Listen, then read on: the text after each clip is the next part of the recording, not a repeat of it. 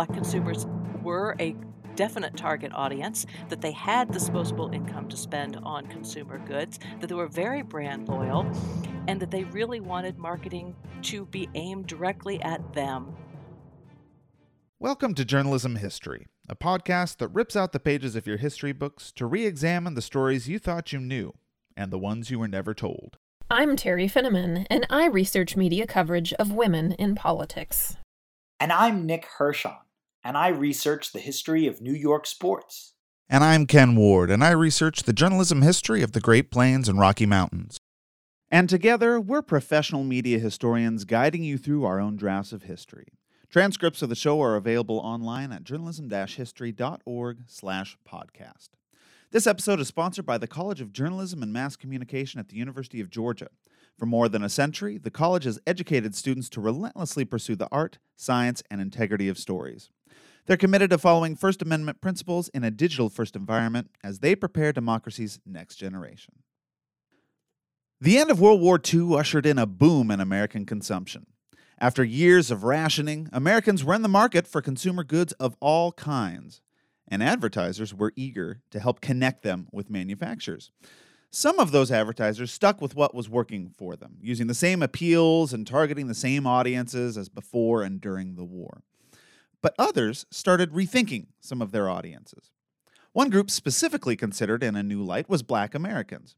As the two scholars joining me today explain, advertisers had previously tended to assume Black Americans would just follow their white counterparts in choosing products.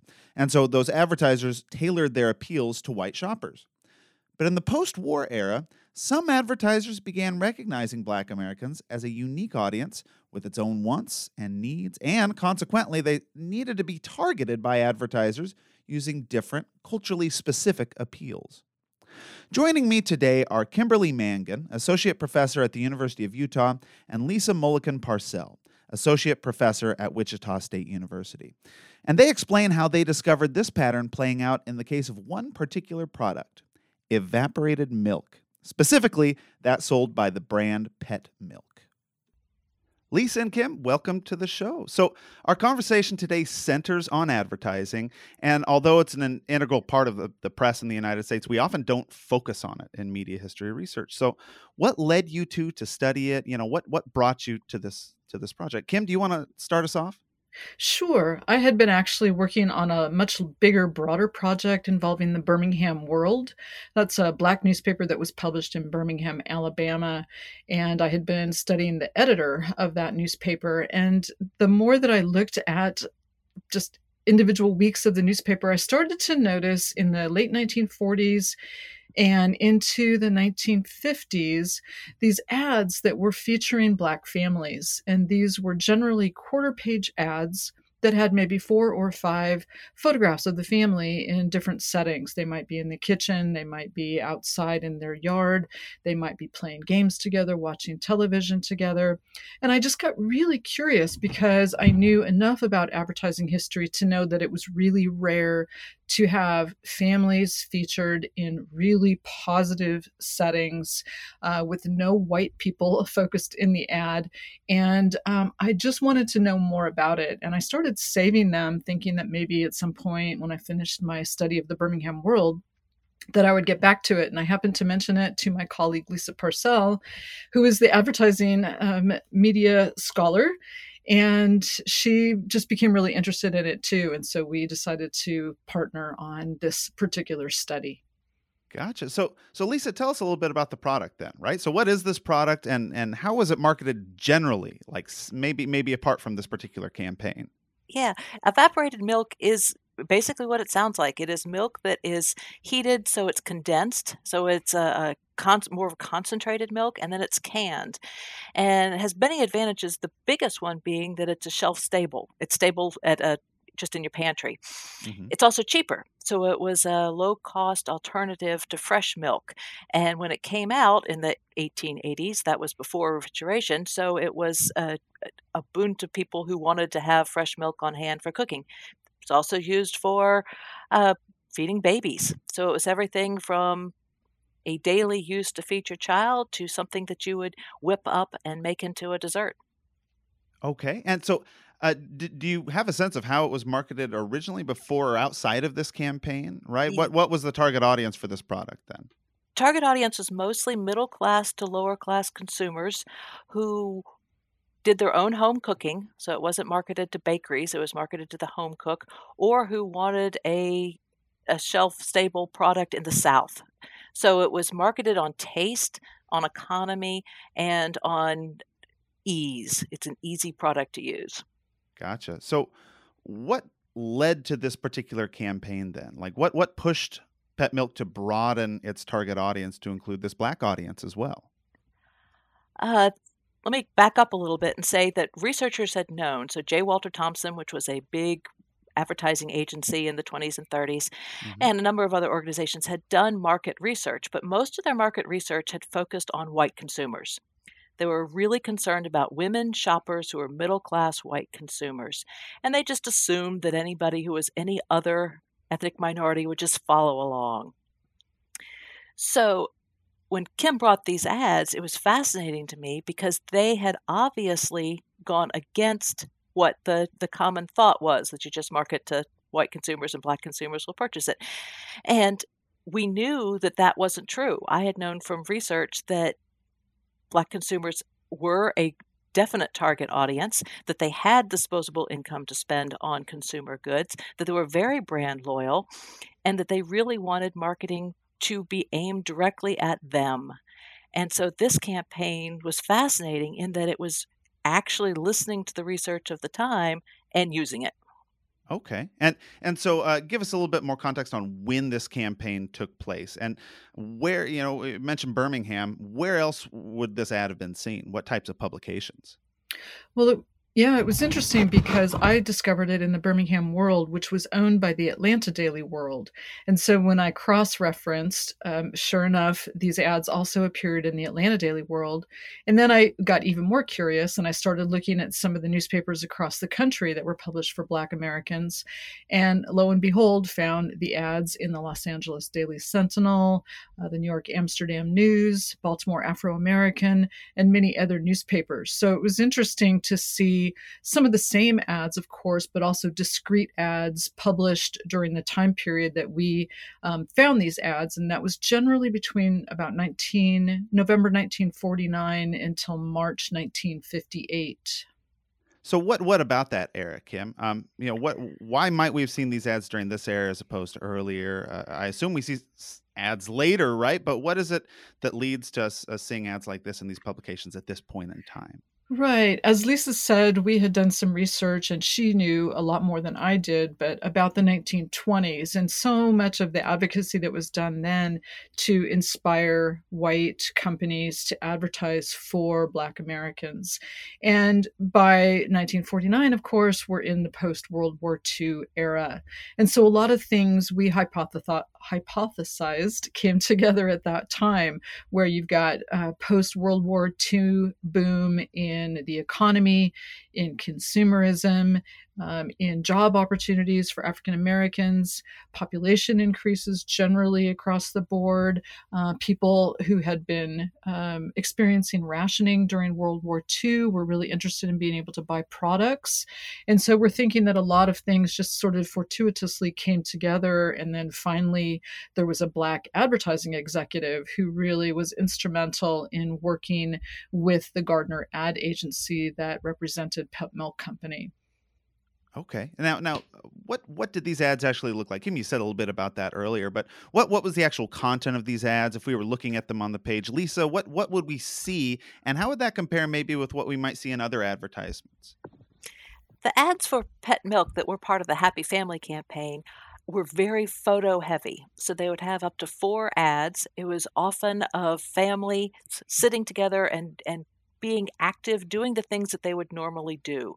So watching television, fixing dinner, going to the store, things that showed them as a family unit being successful and happy. Now, the difference is that the same ads, or sorry, ads for the same product in other magazines would have been more taste oriented. So we're going to show pictures of a dessert that you can make with pet milk. We're going to show a baby with a bottle. We're going to show things that are recipes. So that's what led Kim and me to really believe that these ads were directly taking the advice of consumer research at the time that said that you have to make the appeal different That's because they were interesting. very different. Yeah, yeah. And so Kim, what is it about that particular approach, right? That different set of appeals that is, why is this specifically the approach to take with this target audience of Black Americans? Right. And this is what was so fascinating about it, because the more that we looked into the things that Lisa was just talking about, the themes became Black pride, they became racial uplift, they became equality, they became things like showing Black Americans on a par with white individuals. And so it was just so interesting and so powerful to see things like Black homeownership featured in the advertisements. So it was not just that they were playing games together, but they were in their own home that they owned. They were watching TV, which represented rising economic status. And for Black Americans, the other part of that was that there was hope that television would be a more equal medium, right? Instead of the very segregated radio shows, for example, that Black actors would have a chance on television. Attire was a very important part of the photographs, where men were wearing suits, women were wearing dresses, the kids often were in church attire. So there were just lots of these themes that came through in the ad copy, and particularly in the photographs that were featured in the ads. And so, Kim, these are a consequence of that market research that had been done earlier. I just want to make sure I'm clear on this. This is a part of kind of that post World War II economic boom, social trends as well. Like, why those particular themes? Yeah, and we were thinking that it was because of post World War II, and so you start getting into the burgeoning civil rights movement, the modern day civil rights movement, the assertion of Black rights after World War II, Brown v. Board of Education, of course, culminating in 1954 and 1955, changes at the federal level with legislation and in theory, implementing more jobs for African Americans, more Black women entering the workforce, trying to get away from domestic work. So there were a lot of these things coming together. And yes, the creative force behind this was a man named W. Leonard Evans Jr. And he took a lot of research that he had done, but also using a lot of the research that had been done through the 1920s and 1930s. He wrote an article also for Printers Inc. that talked about the importance of targeting Black consumers and reaching them where they were, which meant in stores that they could shop at and the publications that they read. So it wasn't the same as running an ad for Pet Milk in a white newspaper. It had to be in a Black newspaper because it demonstrated that these consumers were a unique audience that the advertiser wanted. Gotcha. So, Lisa, was this a widespread shift in advertising in this era? Is Pet Milk kind of unique? It seems to be. It seems to be either first or it stood out in some way. That's probably what got y'all's attention. But is this part of a broader trend, a shift in advertising during this era, or does it stand on its own? I'd say it's the beginning. So there were many national products that had started to advertise in Black newspapers and magazines, but they really were just running the same campaign that they ran in other magazines. So this is the first one that we could find where they clearly had listened to the research and specifically designed the campaign to appeal to that target audience. And then as time went on, more and more product manufacturers realized that this was an untapped market that was very lucrative. I mean, the amount of money that was disposable income for Black consumers rose dramatically between the 1940s and 1950s, and then just kept going up. Sure. Now, I'm just thinking about this in my head. Was there kind of a stepping stone? Did we see the same maybe appeals used? If you have these advertisements that are targeted at a wide audience, you're now moving and broadening that target audience or shifting it to include Black Americans. Were the appeals immediately that they just went with these different appeals that were specific to that target audience, that community, or were there steps in between that you know of where they maybe tried just having those same appeals, but with Black Americans depicted in the images instead of white Americans? Was it a gradual transition, or did they sort of figure it out all at once as a result of this market research? Kim, if you have anything to add to that, It's a fuzzy question, I know. It is. No, but I think that the campaign itself, the Happy Family campaign, really came out of the blue. Mm-hmm. So Gardner had worked with Pet Milk to create a home economics department, which was kind of the precursor to a lot of we're going to create a recipe, we're going to tell consumers how to use the product, we're going to try to make the product easy to use. And so that had really been the advertising that Pet Milk had done in the 1940s, and that was typical. It was typical of most pantry products. But this campaign really did stand out as being a dramatic shift away from that, because there are very few mentions of even how they use pet milk in these ads. It's really more about the families. Yeah, true. If it is mentioned, it was oftentimes just related to the children. So like the so-and-so, 2-year-old so-and-so was a pet milk baby, for example. So the baby had the milk as formula, or it was for cooking. But yeah, the main themes were just the families doing things, whether going to school, higher education, working as educators, church life, social activism. Really fascinating. Again, getting in that idea of Black pride and racial uplift. Sure. So did you two get a sense through this research as to how this campaign was received at the time? I'm not sure who to direct that question at, but was it well received? Was it successful in some way? Were they able to measure that? Well, I think success is difficult to assess. Sure. But our thought was that because it ran for at least 9 years, almost 10 years, that we felt that it was successful. Otherwise, the company would have pulled the plug much sooner. Sure.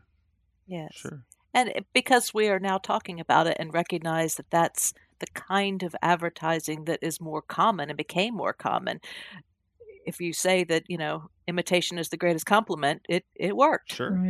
Right. And I think the fact that it was nationwide as well, it wasn't just in maybe specific markets like Baltimore or New York or Los Angeles. It was in apparently a number of Black newspapers across the country. So I think that also illustrates that they were really trying to reach a lot of folks across the country with this campaign. Sure. Kim, you and Lisa specifically set this campaign in opposition in your research, in opposition to stereotypical images like Aunt Jemima, right? Mm-hmm. Yes. Can you speak to that distinction? Can you explain how these depictions just were so different from other stereotyped depictions that we may have seen in the media at the time? Well, I can speak to part of it, and Lisa may want to jump in for the rest of it. Perfect. It really jumped out to me regarding women. So typically, women were not in charge of their own kitchen, for example. They worked in someone else's kitchen, took care of someone else's children, right? White kitchens, white families, white children. And they were often stereotyped, as you noted, in sort of an Aunt Jemima sort of image. And this campaign, I felt, was important because it showed women in charge of their own houses, in charge of their own kitchens, in charge of their menus, passing along food traditions, even if it was simply cooking with pet milk, but it was still passing on traditions and incorporating both their female and male children. So boys and girls, sons and daughters. It was interesting to see the family working together as opposed to being separated by race and working in someone else's kitchen. Sure. So yeah. Can you connect what we see in this campaign to the broader civil rights movement, right? This is such an interesting time because it's coming out of this post-World War II period, moving into an era that those of us who know a little bit about the civil rights movement can recognize the features of. So how does this fit in with that broader movement and patterns related to race in the United States that transcend some of what we've talked about so far? I think maybe 2 or 3 themes generally. So education was really mentioned in these ads. So again, if you think about the campaign itself between 1949 and 1958, you had Brown v. Board of Education decided in 1954, and then of course the following year with the implementation of it. So educational opportunities falls smack dab in the middle of this campaign. And many of the ads featured details about the couple or their family. So they either had been educated and were working, for example, in a junior high school or something, or they were pursuing a career, but then also going, for example, to night school. So there were a couple of individuals mentioned as going to night school to become lawyers. So we see educational opportunities as part of the civil rights campaign. Homeownership, of course, also, right? A very contested space where people were unable to buy homes or unable to buy homes in specific neighborhoods. And it really was a lot of emphasis placed on people having homes and also being able to entertain at their home. So having people over for a backyard barbecue, for example, letting your children play in the backyard on a swing set or something. And of course, the sort of the parallel conversation to that is the fact that maybe you couldn't go to the local park, Sure. right? Or maybe you couldn't go out to dinner or something with your friends, but instead you did have this really nice space to be able to entertain. And there was a lot of conversation as well in the ad copy about people feeling really proud of the curb appeal. They would tend their flower garden in front for the curb appeal, or they would be able to grow a lot of their family's vegetables in the backyard garden plot. So those are 2 examples, I think, particularly of the way that the civil rights movement was reflected in these ads. Absolutely. Can you speak a little bit to the legacy of this ad campaign? Lisa, you were talking a little bit about this earlier. Did this pet milk campaign have a lasting impact on advertising in the U.S.? I wouldn't want to claim that it was the one and only campaign that started changing to convincing product manufacturers to advertise to the Black consumer, but I would say it's definitely in at the beginning. So in terms of long-term impact, yes. The other thing that had a strong impact is that these were real people. So most of the other images that you had seen early on, that even you mentioned, Aunt Jemima and Uncle Ben, weren't real people. So this was the first time that we found the happy family portrayed as real Americans. Sure. Well, we're running out of time. We have one question. I want to make sure that we get to hear both of your answers for it, right? Every time we have an episode, we like to ask guests, why does journalism history matter? And so, Lisa, I'll start with you. Why does journalism history matter? My research is mostly about product promotion. And if you think about a can of milk is pretty much irrelevant to most people and is about $2. Many people have never even purchased a can of milk. So a $2 can of milk is not much to get excited about. But let's say, just in theory, that you buy 1 can of milk every month for the entire time that you are cooking. So 1 month, 12 times a year for, let's say, 60 years. And then let's say that you multiply that by, there are about 150,000 households in Wichita. I'm in Wichita, Kansas. So 1 can of milk for every household every month. That brings you up to $216 million. Goodness. And at that point, you realize that whatever advertising was done back in the 1940s and 1950s is still having an impact today. And that's powerful. Absolutely. That's an interesting way to put it. Kim, what about you? Why does journalism history matter to you? So I take a little bit different approach. So I think that, journalism history is often said to be the first draft of history. We hear that over and over, but as such, accounts illustrate the tragedies, the celebrations, conflicts, gaps and silences, racism, sexism, really all the things that constitute public culture and add to popular memory. And so I believe that journalism and communication history matter, and they're important to study for what they reveal about society. Excellent. Well, I just want to, that's all the time we have, but I want to thank both of you for being on the show. I really appreciate it. And this is a really interesting conversation. That's it, everyone, for this episode. Thanks for tuning in, and be sure to subscribe to our podcast. You can also follow us on Twitter at JHistoryJournal. That's all one word. Until next time, I'm your host, Ken Ward, signing off with the words of Edward R. Murrow. Good night and good luck.